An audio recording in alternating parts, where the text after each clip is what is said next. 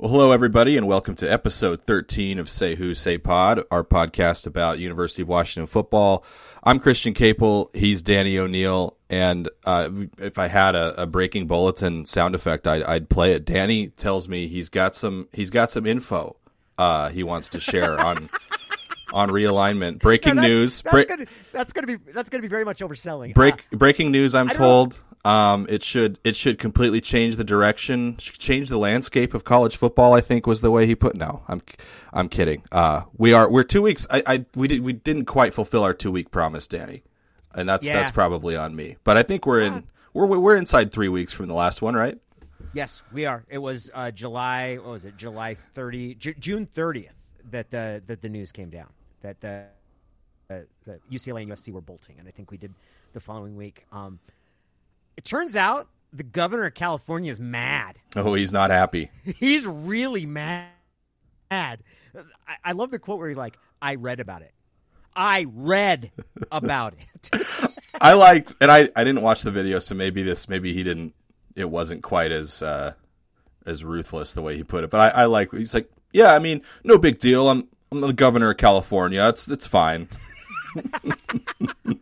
So they had a meeting. I talked to Mike Baumgartner earlier this week. Oh, yeah. That was after John Canzano had mentioned him in one of his newsletters. And I'd known of Mike and knew that he taught a class with Leach, Insurgent Warfare there at Wazoo, and has done a lot of different work regarding higher education in the state. He's a former state senator. Right now he's the treasurer of Spokane. But so we talked for a while, and it was really interesting to get his perspective because I come at this strictly from sort of a college football fan, not even a college football reporter. Like, I don't talk to any of the people that make, like, I follow the sport avidly. I'm a big Husky fan, and I have a very strong opinion about what I think college football should be. There's a political element to this because these are, in UCLA's case, it's a public university. It's a UC. And politicians have pretty much been completely cut out of this process of UCLA and USC deciding to go. And Mike was saying that his first reaction was, okay, this got released on the eve of a long weekend, a holiday weekend, and they're trying to slide this through. And it's pretty clear it's because they did it behind the back of elected officials in California. And I don't know if that means, and it doesn't sound like the bell can be unrung. Like, I don't think the UCs are going to stop UCLA from making this move. But UCLA is in a fairly significant amount of trouble. And I think at the very least, they're going to have to break Cal off a significant piece of money, which is hilarious. That would be kind of amazing if they wound up having to prop up Cal. Because Mike's point is, like, those two schools have been tied together, right? And they're part of the same. The Board of Regents is for the UC system. It's not for the individual campuses. And UCLA going hurts Cal. Cal's going to make less money because UCLA is gone. Cal's got bonds it's got to pay back for the construction of its football stadium. So someone who's a Board of Regents will be like, okay, so this school over here did something to help itself while screwing the other school we're also responsible for. And so, I don't know. Mike labeled it as like a 30% chance that the whole thing gets kiboshed because Newsom's so mad. Newsom doesn't. He thinks it's that high. Yeah, that was his estimate yesterday. 30% chance. Newsom can't do it, like in terms of he doesn't have the authority to do it. But look, that's firmly in the political realm right now in California, and I did in the time that we've talked. I've pretty much completely changed my opinion about what Washington should do. Wow. It's from what to what? I was okay. Now that the Pac-12 is going to disintegrate, I want Washington to go to the Big Ten if they can with Oregon. I no longer want that. I don't care really what Oregon does. I want to stay with Washington State no matter what, and I want to stay with as many of the Pac-10 teams that are left as possible, while acknowledging that I don't really give a crap about Colorado and Utah. But of the actual 8 true, like not the colonies, I call them the Pac-12 colonies, Colorado and Utah. Yeah. Of the 8 actual Pac-10 schools that are still left, I want to stay with them, as many of them as possible going forward. I knew you'd go old school. I knew you'd land old school. I respect it. I want to see that happen. I think it would, continues to be illogical to advocate for anything that would leave them without access to the college football playoff. But like in a perfect world, I don't want to see the West Coast schools splinter either. Do you have, I don't know, do you see a way where that could come to pass where, Washington fans who want them to be competitive at the highest level are also satisfied? Well, that's kind of they're not going to make as much money. Yeah. And you're not going to make as much money as the Big Ten. But I'm not convinced that that's the best thing for Washington either. Like, what do you think is going to happen to UCLA's football program when they go into the Big Ten? They're going to go 5-7 a bunch. Aren't they? Right, like they're not, for all of the talk. And by the way, USC's past 30 years, if you take out what Pete Carroll did, isn't all that impressive either. I'm not sure. It looks like USC has it going with Lincoln Riley, and I think they got the right coach, and they'll be good. But, yeah, I don't think this is going to help UCLA in the long term. It might get them out of their budget deficit, but I don't see it helping their football program in any shape. So will Washington be able to compete? I don't think it's going to make them less likely to win a national championship. I guess that's what I'd say. I don't think they're going to be less likely to get into the college football playoff or win the college football playoff by not going to the Big Ten. Because I think if you do that, you run the chance of becoming the cannon fodder in the middle. Pac-12 Media Day is next week. I'm very curious to hear how George Kliavkoff answers questions about, hey, do you wish you had just approved that 12-team format that guaranteed bids for the 6 highest-ranked conference champions now? Because that would have at least been a stopgap and like bought them some time. That, okay, we've got an agreement in place that it doesn't matter what the Big Ten does. We could be left with 2 or 3 schools. As long as the Pac-12 has a school that is a conference champion, that's one of the 6 highest-ranked conference champions in college football, you're going to the playoff. And that didn't make sense to me at the time, Danny, that they opposed that. Yeah. That the Pac-12 was opposing that. It kind of didn't make sense to me at the time that Greg Sankey just seemed cool with it, because he's kind of playing hardball now and is saying, we're the SEC. What do we care about automatic qualifiers? We're always going to have, probably 2 teams in any playoff. They get 2 teams now when it's only 4 teams. So that was like, I think the strongest lifeline that the SEC was ever going to permit to the Pac-12. And they said no. That wasn't good enough. It wasn't thought through enough. So that, I think, not having a plan in place for the playoff going forward that guarantees access to the playoff for a conference champion. And it wasn't quite as clean. The proposal wasn't quite as simple as when the Pac-12 go to the playoff, but it's really hard to imagine the Pac-12 champion not being one of the 6 highest ranked conference champions in college football. So it was a de facto guarantee. To now you have Greg Sankey saying, forget it. Forget automatic qualifiers. We don't need to do that. So I think that they really, any vision like you were talking about of the Pac-12 staying together and still being a power conference out west, anchored by Washington and Oregon, still including Washington State and Oregon State, that I think would have been way more realistic if the current commissioner had done what probably was the savvy move. It certainly looks like the savvy move now, and agree to a playoff that essentially guaranteed access for the Pac-12 no matter what happened. Big picture, what you're saying, I get. And that probably that is better for the Pac-12. It gives them a seat at the table, most likely, and a path toward the money. If you pause for just a second, though, I would say for the past 10 years specifically, but, really for the past 15, there's been a scramble and a fear of getting left behind. And that's what's motivated most of the decision-making within the Pac-12, but within college football, which is there's more and more money being made available because of these television contracts, and you need to do things to maximize the amount of money that you're going to make. Otherwise, you're going to be left behind, right? And you're not going to be able to get the exposure that will help you recruit, and you're not going to be able to get the TV revenues that are going to help you build the new weight room, new facilities, all of these different things that hopefully enhance the experience of your players and make them more likely to come there, but build your program. Is that? Do you think that's a fairly reasonable summation of the last 15 years of big picture economics? Yeah, definitely. And it's kind of, it's funny, all this talk about, oh my gosh, Washington and Oregon especially, like they can't, whatever they do, they got to up their revenue. They can't get left behind. They're going to get, they're going to get killed in recruiting if they don't make a move. They're not going to be able to go to and it's like, well, these have all been issues for the Pac-12 already. They've already been losing a ton of top recruits on the West Coast. They already haven't made a playoff since 2016. It's just that now the actual formal death feels somewhat imminent.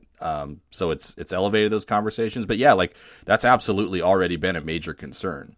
So over those past 10 to 15 years, what I've experienced as a fan is that the experience largely has gotten worse.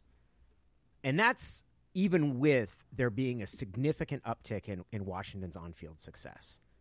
Both a Peach Bowl berth in the National Football Playoff and then going to the Rose Bowl the year where they lost to Ohio State.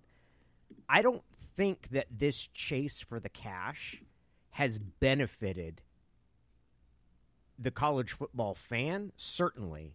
And I'm not sure how much better off Washington is for having gotten what they could out of that. Like, I think there's a cost that comes with the chase for this sort of thing. And if you're telling me on the one hand you get a Big Ten spot and you get your slice of this $1 billion media rights deal, and you get included in the other super conference. We're going to have the AFC versus the NFC, essentially. And Fox is going to have the AFC with the Big Ten, and ESPN is going to have the NFC with the SEC. And if Washington isn't part of that, are they really going to be worse off overall? Because maybe that doesn't, and they become a glorified form of NAIA football or Linfield or whatever the hell else happens. But the other thing is, maybe that actually preserves the overall experience, and you don't end up becoming sort of a middle-of-the-road team in a conference that makes no geographic sense for you. And sure, you get more money, but now you're just kind of like little fish or medium-sized fish in this enormous pond, and I'm not convinced that that's going to be a better experience for anybody. So you're saying you would be okay with them playing for a different championship? Right now, yes, because I'm bitter and mad and mean. Like, no, I don't know how it would feel if Washington had a really good team and they're on the outside looking in. I don't know how I'm going to feel if they end up being Boise State in one of those years they couldn't get a bigger. I don't know how that would feel, but I guess my point is that the other alternative that everybody says is like, oh, this is just the way it's going. That alternative sucks. And it sucks for the actual people who are fans, and it's designed by people who don't like college football. It's designed by all of these TV executives who are like, let's get the biggest number we can, and they don't give a crap about what the experience or what that does to other games that have to wait to when it finds out. And I'm mad, Christian. I'm mad at these people. I'm mad as hell, and I'm not going to take it anymore. You should be. I just don't think there's an option that doesn't suck at this point. Yeah, that's probably true. And you know why? Because UCLA and USC are a bunch of traitors. Bunch of Judases. No, wait a second. You weren't mad at them. I am. I told you, I'm mad. You've had some time to ruminate on this. Yes. I'm pissed off. All these people cashing checks. UCLA. Like, imagine this. I'm actually hoping that the governor of California, whom I generally find to be a moron, I hope he hauls UCLA out to the woodshed and just wails on him for a couple hours, makes them cough up every little penny that they thought they were going to get from this. That's what this has done to me. It's turned me into a bitter, vengeful man rooting for bureaucrats. So going back to that, I'm hung up on this quote from John Wilner's story about this, where a spokesperson for the UC Regents or for the UC system said the UC Regents have no authority to stop UCLA from making this move. So what authority would they have to force them to cough up some portion of their revenue? This is where we get to the difference between policy and politics. Policy, the Regents don't have the ability to kibosh. But you think they'd lean on them to a point where... Yes. And from reading between the lines, the UC president, the guy who's in charge of the Regents, he's the chancellor at Irvine. the Anteaters. He knew about this, and he didn't tell all of the other regions. Yeah, because like a couple of them were told but asked to keep it quiet. Right. And he's in trouble. Like, he's the guy, like, I would keep a close eye on him because I don't think he's going to be the president nor in a position of power for much longer in the UC system. Like, I think his head's going to roll. And the regents can do any number of things to force, like, while they don't have the ability to say, UCLA, you have to work out an arrangement that'll allow you to go, they can do something on the back end to say you've done something to financially hurt the school that you're allied with, that you're in the same system with, and you have to do something to help them. There has to be an offset here. And it's not a clear policy path, but I think that's where we get into the bare knuckle politics. It would be hilarious if Cal came out ahead or like joined, like they were like, yeah, we'll go to the Mountain West and we'll because we're raking like $20 million a year from UCLA's TV deal. We're like, we're the welfare kings. Woohoo! This money spends real good down there from Westwood. That'd be great. That'd be fantastic. Do you buy that UCLA was about to like cut all of its non-revenue sports if they didn't get this money? No, I don't believe any of those things. I believe they were about to say they were going to and complain about it. UCLA's got a pretty robust athletic department. It's got a weird athletic department too. It is, yeah, very strange. First of all, like they get, and I don't know if people realize this, their Under Armour deal was like the biggest of any athletic apparel. Like they had the biggest shoe contract. Their shoe contract's bigger than Alabama's. Mm-hmm. And then there's been a problem because Under Armour was like, yeah, we're actually not going to pay you all of this because it's too much money. But they have a huge thing, and they're massively underwater. I think the last I saw, they're like $100 million deficit. Like their facilities aren't good. Their football program has been generally meh, right?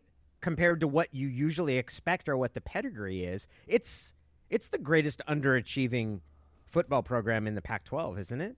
Oh, definitely. I'd say so. UCLA's with Jordan Brand now because Under Armour breached the contract. Correct, because Under Armour was like, we promised you too much money. We're not going to give you that. Yeah. And then they bolted. But when you look at UCLA's, I think UCLA, when you consider everything, I think it's up over $200 million is what their apparel endorsements. And I don't think anybody else is over 200.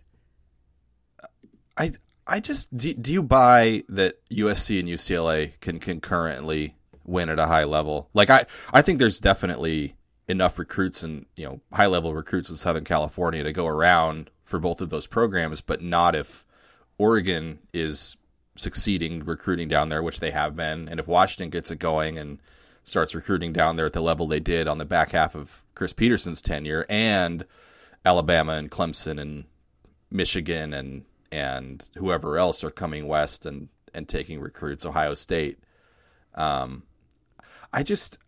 Over the past 30 years, I would say that the answer is no, that those programs won't be able to compete.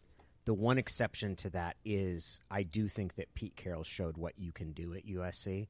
Mm-hmm. And it's always dangerous to hold up kind of the outlier and say, here it is, because when Pete was hired there, I mean, they'd stunk. You'd had the second run of John Robinson that came after Larry Smith. Then after that, you had Paul Hackett was there, and there's one more guy that I'm forgetting in there. Maybe that's where it went: Larry Smith, John Robinson, Hackett, and then Pete. Like they were a middle of the conference. They were not good. And then they rocketed up 7 straight conference titles, and it became a very popular place to go. It does have that reputation and that cachet, and being in LA helps it, but that's really the only time in the past 30 years that's happened. So overall, I would say unlikely. Lincoln Riley's a pretty high-profile coach. I think he's pretty smart. I think the system he wants to run is going to fit there.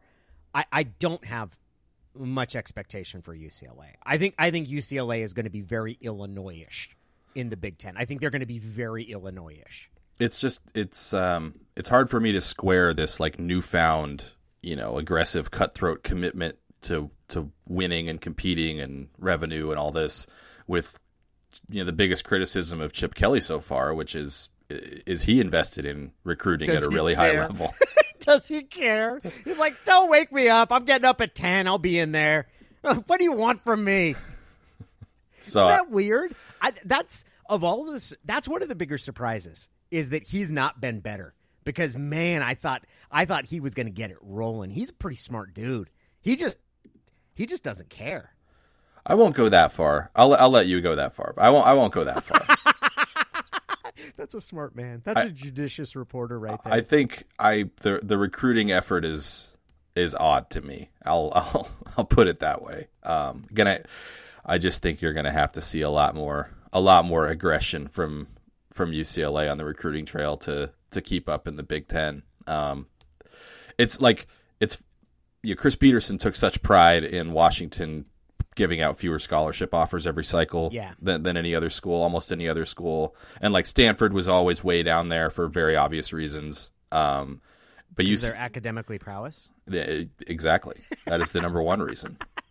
The prowess of their academically. Their academically prowess. But UCLA was always down there in the same range. And I'm like, is that because Chip Kelly is judicious or...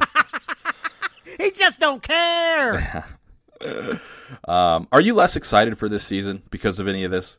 So we're just dealing with this. Yeah, I am. And that's a bummer because I was divvying up which games I'm going to come out for and kind of looking at it. And it's not a good home schedule to begin with. It's not great. I'm not going to come out for either of the first two, and I might have had this not happen, but I'm not going to come out for Kent State and the other. I am going to come out for Michigan State, which is probably the signature home game. And then I think I'll come out for either with Stanford's right after that. I think Stanford is end of September, and then it's Arizona, and I think I'm coming out for that one. That's like mid-October, and then it's Colorado. So it's not a great schedule. I want to see what DeBoer has. I want to see what he puts in place with an offense, though. Like, I would say that as I started thinking about, like, no, I am excited to see what he puts in place, simply because I don't think last year gave a very good idea of the offensive talent Washington has because their scheme was so atrocious. Like, it was just so horrible. So I am excited about that part. I'm excited to see what he puts in place. I think a lot of recruits are in that same mode. You know, what's the offense going to look like? What's the defense going to look like? I was putting together my list. I ranked their 22 most important players the other day, and guy after guy after guy, especially defensively. I'm like, man, if this guy pans out, if this guy develops into, you know, what they thought he was going to be, if this guy who was a huge recruit, you know, takes the next step, like there's so many defensive players, especially, who could totally like change the picture of what their season could be if just a couple of them turn into what they kind of thought they would as high schoolers. Offensively, like, I know Rome Odunze and Jalen McMillan haven't put it together for a full season concurrently. They were both of them were banged up to start last year, and obviously, like you said, schematically they were limited, and it just wasn't a good situation for anybody on that offense to kind of show what they were about. I think those guys are sure things in terms of if they're healthy and if your starting quarterback is healthy, like, they're going to get their targets. There's just not in Kalen DeBoer's offense. I mean, you can look at Fresno State's numbers the last couple of years. I think Jalen Cropper was their number one receiver. He had 119 targets last year in 13 games. And I think their number two receiver had 89 targets. So you're talking about the top two guys combining for over 200. And you know, it's not difficult to project that out to this roster, especially with the way, I mean, walking in the door, these guys talked about Jalen McMillan, Rome Odunze, and Jalen Polk in particular as like, hey, look at what we're inheriting. You know, it's like it's not like they made a bunch of promises about who's going to put up this many yards or we're going to score this many points or whatever, but they were very clear that they felt like they had high level talent in the receiver room. So knowing, you know, having actual data that you can watch and analyze about this offensive structure, knowing how many balls the number 1, 2, and 3 receivers have seen the last couple of years, and knowing how they feel about their top 3 receivers in particular on this team, I think we just know those guys are going to get a ton of opportunities. And you're right. I mean, until you actually see it in action, you know, is Jalen McMillan a 1,000-yard guy? Is Rome Odunze an 80-catch guy? You know, let's let's see it. But I don't think there's any question that they know who their best players are, and they're going to lean on those guys big time. Who's going to play quarterback? I still think it's going to be Michael Penix Jr. Yeah. They seem to really like Dylan Morris. I think he had a good spring. I think he's pretty tough mentally. Yeah, and like I was saying this the other day, not the kind of guy who's going to let a year like last year, ruin him. I think he's very much okay, back to work, clean slate. Let's do what I got to do to make myself competitive. I don't know exactly what he meant because Michael Penix Jr. threw 2 interceptions in the spring game, but Kalen DeBoer had said that like Penix and Morris combined for like 2 picks all spring, which seems kind of hard to believe. But obviously they were very impressed with the way those guys took care of the ball, and that was Dylan Morris's biggest issue last year, was just kind of those, some of them under pressure, but some of them unforced interceptions. So I don't know.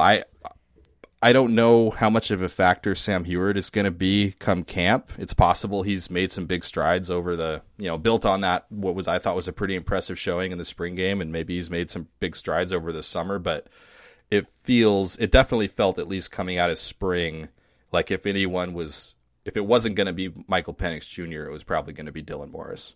We've already pretty clearly established that I'm the idiot mouth breather fan, right? That's kind of my spot. That's my sweet spot here. Because there's a bit of me that's like, man, if Sam Heward isn't part of this conversation, it's been a huge disappointment. And it's like that's not realistic, right? This is he didn't. That last year was his first year on campus. The idea that someone who in their second year isn't starting at a program where you've had a guy transfer in who's got some familiarity with it, and not only that, but the other guy has 2 years of starting history.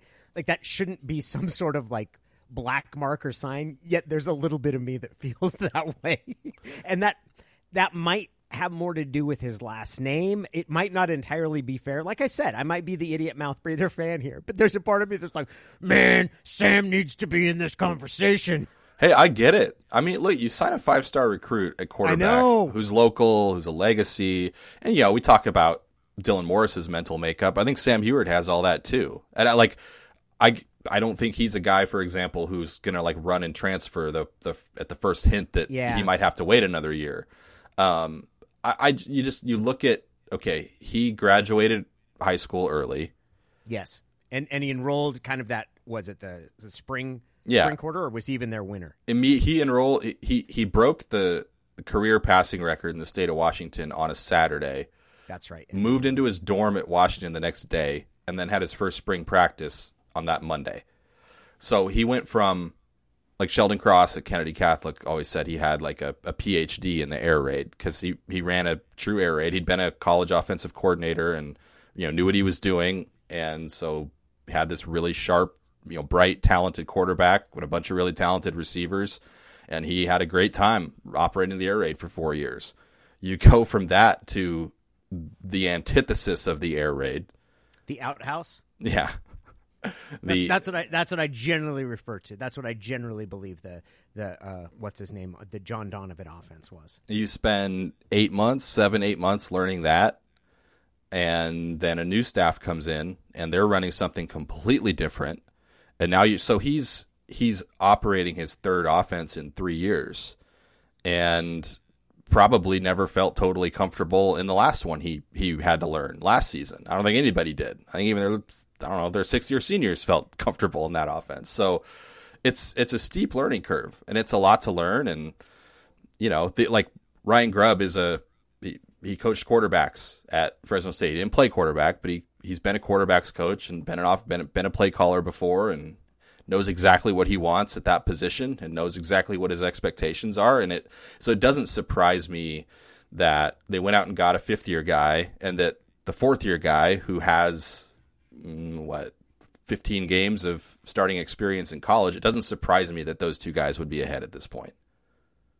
Yeah, it does make sense. And the one thing that I don't know is, all through last year, I was kind of looking and thinking, does Sam want a red shirt? Like, is that what his family's hoping for here? Because if that's the case, it's a totally different question. Then I was feeling like if he wants to play, I'd just rather see him play. But rushing a player and a quarterback, like in the NFL, I know that can be something that's not beneficial. Like letting someone learn out in front of everybody can become a roadblock or become something that derails what would otherwise be an incredibly productive player because he's just not ready for that. Yeah, I think that was – I would not be surprised if the previous coaching staff had that front of mind. That, you know – and obviously they felt pressure to let the fans get a look at him because – yeah. God, they picked the worst times to play him. Should they – you know – Should they have started him in the Apple Cup? I realize at this point, like, it doesn't really matter. The season was over. It was an interim coaching staff. It was just get this over with. But did that help him? Did they gain anything by doing that? I don't think so. But that's just, I don't know how the kid felt about it though. Right? Like I would think that in the overall scheme of things, that's going to be neither a huge make or break moment, right? Like it's the end of a year. Everybody's kind of doing the best they can. It's not like anybody was disappointed in him. It's not like anybody was like, oh, I wish. But did it help? No, I don't think so. Like I don't think it did. And I think it's come to embody to me what was just the absolute ridiculousness of last season on about 3 different levels. The first level being an offensive coordinator who was inexplicably hired, running an inexplicably horrible system that inexplicably refused to feature the best players on the roster. And then it was a head coach who was completely over his skis and unprepared for what it was like to run a major college program. And Sam and a number of other players were the ones that were caught and kind of crunched by that. I don't know if there's anything. There was, you know how we just said, you said there's no good situation in for Washington moving forward in conference realignment. There was no good situation at the end of last year. There's nothing that was going to help. If you don't play him, then you've got mouth-breathing idiot fans like me who are like, whoa, come on, let's see what he's got. It can't be any worse. If you do play him, then you're like, oh my God, you're subjecting him to a beating behind this team. Like for who, for what? So I need to take a deep breath along with probably about a couple thousand other Husky fans and just let Sam Heward develop on his own terms and not try to read into what this means given all the turbulence that's been there. Watch him come out in August and just shred it. And he's just clearly the guy. I love it. That's the thing is you can't ever with a guy as talented as him, you can't ever rule that out. Like when he finally does take that next step and make that jump, like it's, you know, it could be instantaneous and it could be really, really stark. So, you know, August 4th, we'll see. Okay. I'm just after my little like, hey, we need to let him develop on his own time. If you were going to set a scenario of how you develop him right now, of what you do right now, it's exactly what Kalen DeBoer is doing, which is eliminating all pressure on him, right? Yeah. You've got a transfer in Penix, you've got Dylan Morris who has starting experience, and you put those 2 guys toward the front of the conversation. And you don't do anything to discredit what Sam's doing, which is what DeBoer's done, right? Like it's not like he said, well, he's getting up, like he's talking about him in extremely, but everything DeBoer has done has been to train the attention on Penix and Morris. Am I correct? I would say that's true, yeah. Right. And so if Heward comes out and rips it up and you go to him, hey, that's great. And if it doesn't turn out that way, you don't have anybody like me wondering, like, why isn't Heward involved in this conversation? It's certainly been, well, he's kind of been pointing to that for a year. So if you were going to have someone take it a house of fire and just rip it up in August and be out there when the season starts, this is the way you would do it if you're a smart coach. How's that for a little bit of build-up? I think that's a very astute observation. That's something I hadn't thought about. I mean, because they do talk a lot about, you know, you want to establish your starter. If it's obvious you've got a guy, you want him to go through the offseason with everyone looking to him, knowing he's the guy, and then he's got, you know, he's kind of got a mandate, right, to rally everybody and act as the leader and really like show leadership. They talk about that, about like that's one of the downsides of carrying a competition into camp is you kind of go through the offseason and maybe those guys don't feel as empowered to like take ownership of the offense type of thing. So maybe I think the fact that they were content to let it go through the summer that way tells you that it's not a runaway for Michael Penix Jr. But I don't know what their true kind of evaluation is of Sam Huard right now. When I talked to Kalen DeBoer for our State of the Program story, he was very confident in what they have at quarterback. I mean, he's and I suppose what else is he going to say? But the staff has been pretty honest in their evaluations either way of like position groups as a whole, especially with what Ryan Grubb has said about running back. So they seem to at least think coming out of spring, okay, not sure, not ready to say it's this guy or this guy or this guy, but from what they saw from those three, they seem to think that they'll have somebody who can move the offense the way that they want. Setting aside the quarterbacks, because I just did this myself. If you take quarterback out of the equation, who would you say is the most important player on this team going into 2022? Most important player? The player where, like, if you heard he was out for the season for whatever reason, it would most be like, oh man, they lost that guy. ZTF, right? That's who I put number one. It's got to be ZTF. Yeah, because they haven't had, like, of all of the different things, and they've had some awesome defensive players. They haven't had an edge rusher like that, and it's pretty clear when he's been in there the impact that he can have. Yeah, I would say ZTF is the guy. Rome Odunze is up there pretty high. I think Rome's an incredibly talented player, and I would say of all of the players on the team, I would predict him to have a breakthrough this year, simply because of the change in scheme and man, he's just so electric when he gets the ball, doesn't it? It seems he's just different when he gets the ball. I agree. Like when he gets and the ability to create. But if you're the most important guy, it's ZTF.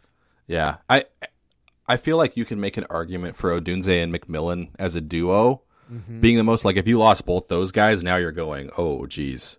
But if you just lost one, if you lost Rome Odunze, you'd think, well, they've still got Jalen McMillan and Jalen Polk, and Giles Jackson had a good spring. Taj Davis has shown, you still got some options, and you still have like one of your elite guys. If they were to lose both of those guys, which they didn't have them for the opener last year, and you saw how stagnant their offense was even against Montana, that'd be a big time loss. I had Tuli Nasanoa second. Yeah, that's probably right, especially with the dude that went down to Oregon. I think that puts a pretty big heap of pressure on the big man in the middle. And it's just such an important position. This is the year. I mean, they recruited really well at D-line in 2018 and 2019, and then they've moved Olumuale over there too. That's another factor. So I think I had 5 guys on that list where it's like, man, if one or two of these guys ends up being like a dude, they could be really good up front. But aside from Tuli, they really don't have anybody who has established himself even close to that level in college yet. I think they've got a lot of potential, a lot of talent, but that's one area where you need to see it. And Tuli is the one guy that you can count on. You kind of know what you're getting from him. I had Carson. What about Carson Bruner? So there's an awful lot relying on him, isn't there? So you would think so, but they ended the spring in the spring game. Their starting linebackers were Cam Bright and Alfonso Tupatala, who the coaches love. I mean, the staff loves Alfonso Tupatala. He had a great spring. And then they went out and got Chris Maul, another 6th-year linebacker transfer from UAB, who's played a ton of football. It's got over 200 some career tackles. You got to think that guy's going to be a factor. Edifuan Ulafosio, you assume, is going to come back at some point. So I had Bruner 12th. I would, if I knew for sure, like that guy's definitely starting, put a bullet on it, it's done, I would have had him a little higher. But it's weird. We've been so conditioned to think of linebacker as this position for them that's lacking depth and experience, and it's been a problem. It has been good. They haven't had speed there. Yet all of a sudden, there's 3 or 4 guys I could see emerging as the top 2 out of camp. Like Cam Bright didn't leave a starting captain role on a team that played in a New Year's Six game last year to come sit on the bench at Washington.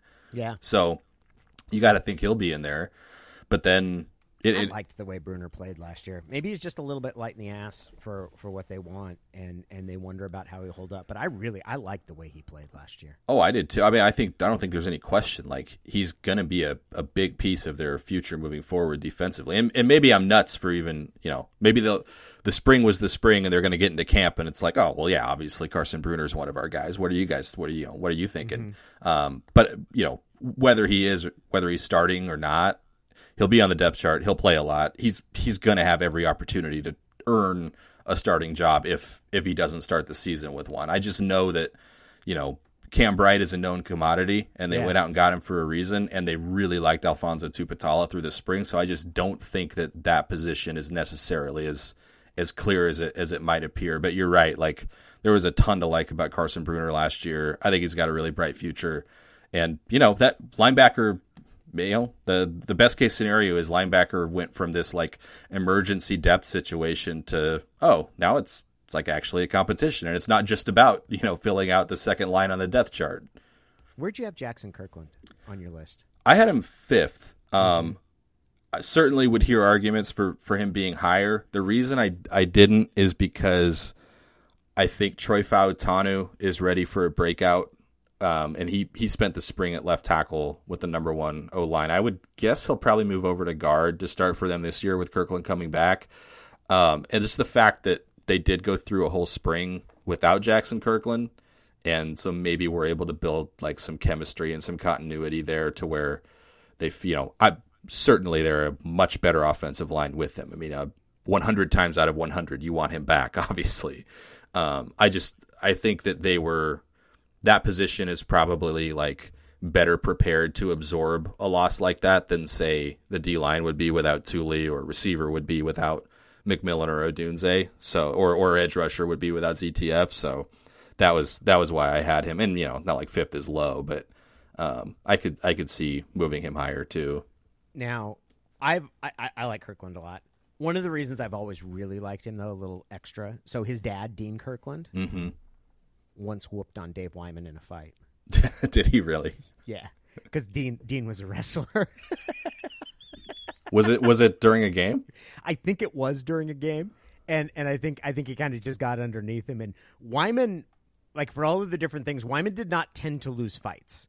Like, he did not. And in this case, and when he did, it was generally had to do with something like leverage. And fighting a wrestler is an entirely different experience than fighting a normal football player. Like, when you fight someone who has wrestled before, like, and it's not even like you get your butt kicked. You just get put on your back and can't do anything.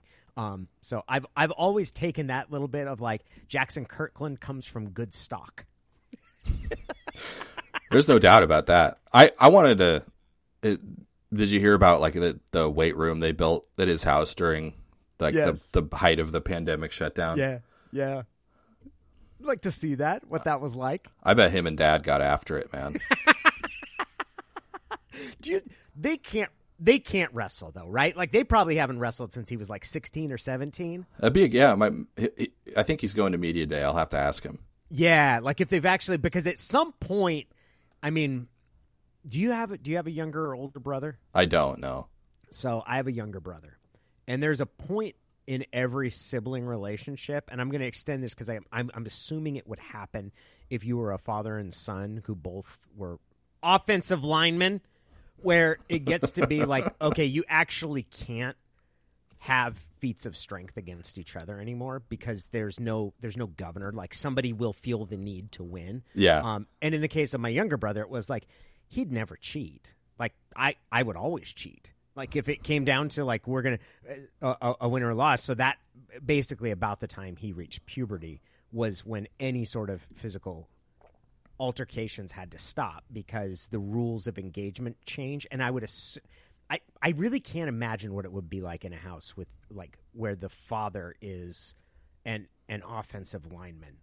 Or maybe it's like one of those Bomani Jones segments from The Right Time when you would have moments where people tried to confront their dad and how it turned out for them, and they were always hilarious. Like, just always hilarious. Like, somebody decides and just looks at him wrong, and the dad decides that it's time for grown man strength to be deployed. The next thing you know, that person is on the ground, out of breath, and unsure how they got there.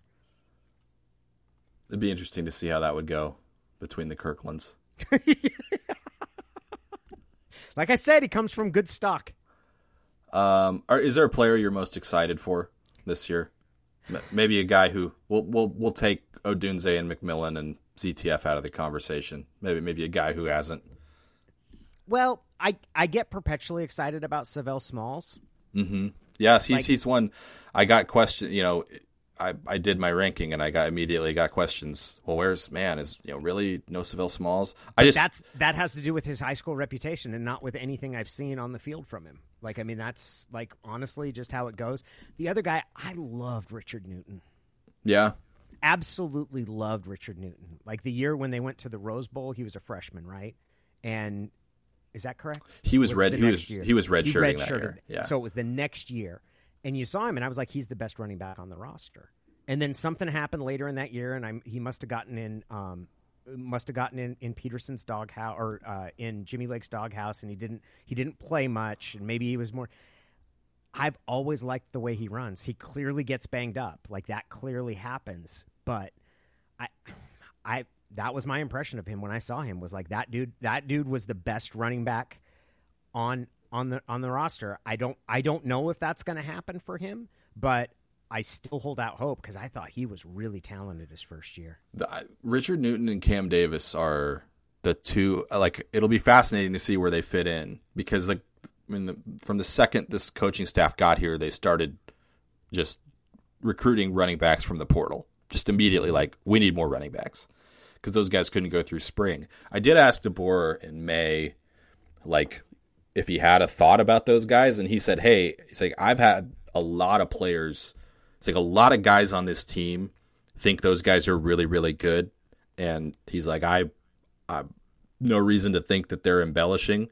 So, they definitely have the respect of their teammates. And I think, it's definitely been put in the coaching staff's ear that hey, don't write these guys off just because they were banged up, or just because of last year, whatever, these guys have some juice, they can go. Let's see what they can do. So I'm inclined to think they'll get that opportunity. I still kind of think Aaron Dumas is probably the number one guy to start the year, just based on availability. The fact that this staff, Lee Marks recruited him at Fresno State. He rushed for 140 yards, I think, against Fresno State at New Mexico last year. So I think they've got some familiarity with him. He was healthy all spring. I think they trust him to catch the ball, all those sort of things. But that's another. Let's let August play out, man. I think anybody could emerge in that running back room. I think they're just waiting for somebody to show that, okay, this guy can do everything we need him to do, especially in the passing game. So we'll see how they come through that way. I'm excited, man. You asked that at the beginning. Was I excited? And I've spent a lot of energy being mad about the conference realignment. I have, and it's affected the way I feel. But as we're talking about it here, I'm really excited to see what this offense does because there's some offensive talent on this team, and it's not been used or taken advantage of in any shape or form. Certainly the past 2 years, and I'm excited to see what happens. I know you said you ran it down earlier. Are you going to the Michigan State game? I am. Yeah, I'm going to come out. One of the guy that's comes in. We have 4 of us who have season tickets, and we're located in Alaska, Arizona, one guy in Seattle, and then me out in New York. And we're going to do the Michigan State game and then probably the Arizona game. But yeah, I'm excited. I'm excited for that game. You guys all live in Big Ten country, then, is what you're saying. Alaska Fairbanks, go get them. Yeah, the guy in Arizona is probably the one that influences my opinion. He's he hates the way schedules are announced now. He throws an annual fit you never know when the game is. I can't even decide when I'm going to go up to the game. It's absolutely impossible now. You just don't even know. It used to be 2 or 3 weeks out. Now it'll be 6 days, and you just don't know. I don't know if I need a flight back on Saturday night or if I have to wait till Sunday morning. The level of crying. So that's probably influenced me. Yeah, that's rare. At least his fellow Arizona and Arizona State fans who he lives with down there, they know they're going to have night games most of the time and are probably fine with it at this point. Yeah, I don't know where they're sitting. I guess they would look if the Pac-10, Pac-12 dissolves, they're probably Big 12 candidates. They seem like they'd be great great fits in the Big 12. Geographically, I think they'd be able to be competitive. Arizona's kind of on the come up, Arizona State needs like a total reset, but it's a weird conference though, right? Yeah, it is. It is. So the Big 8, which was its predecessor, was Oklahoma and Nebraska. Those were the two heavyweights. And then you had this weird, and then there was the Big 8 and the SWAC, which was basically the cheating conference. Like you had the cheaters in the SWAC and then the Big 8. Now Oklahoma is in the SEC. Nebraska's in the Big 10. And who's the best Big 12 program? Is it Oklahoma State? Oklahoma State. I mean, in terms of... God, dude with the mullet is your heavyweight. Yeah, that's definitely Arizona State Company. They'd fit right in with that dude. Come after me! You know what my favorite part of Gundy's rant was? When he goes, she was a mother of children. Yes. Like, as opposed to what? Walruses? Like, a mother of children. That, yes. Absolutely. That rant was so quaint in that he actually had a physical copy of the newspaper with him. So funny. He came out there. A mother of children.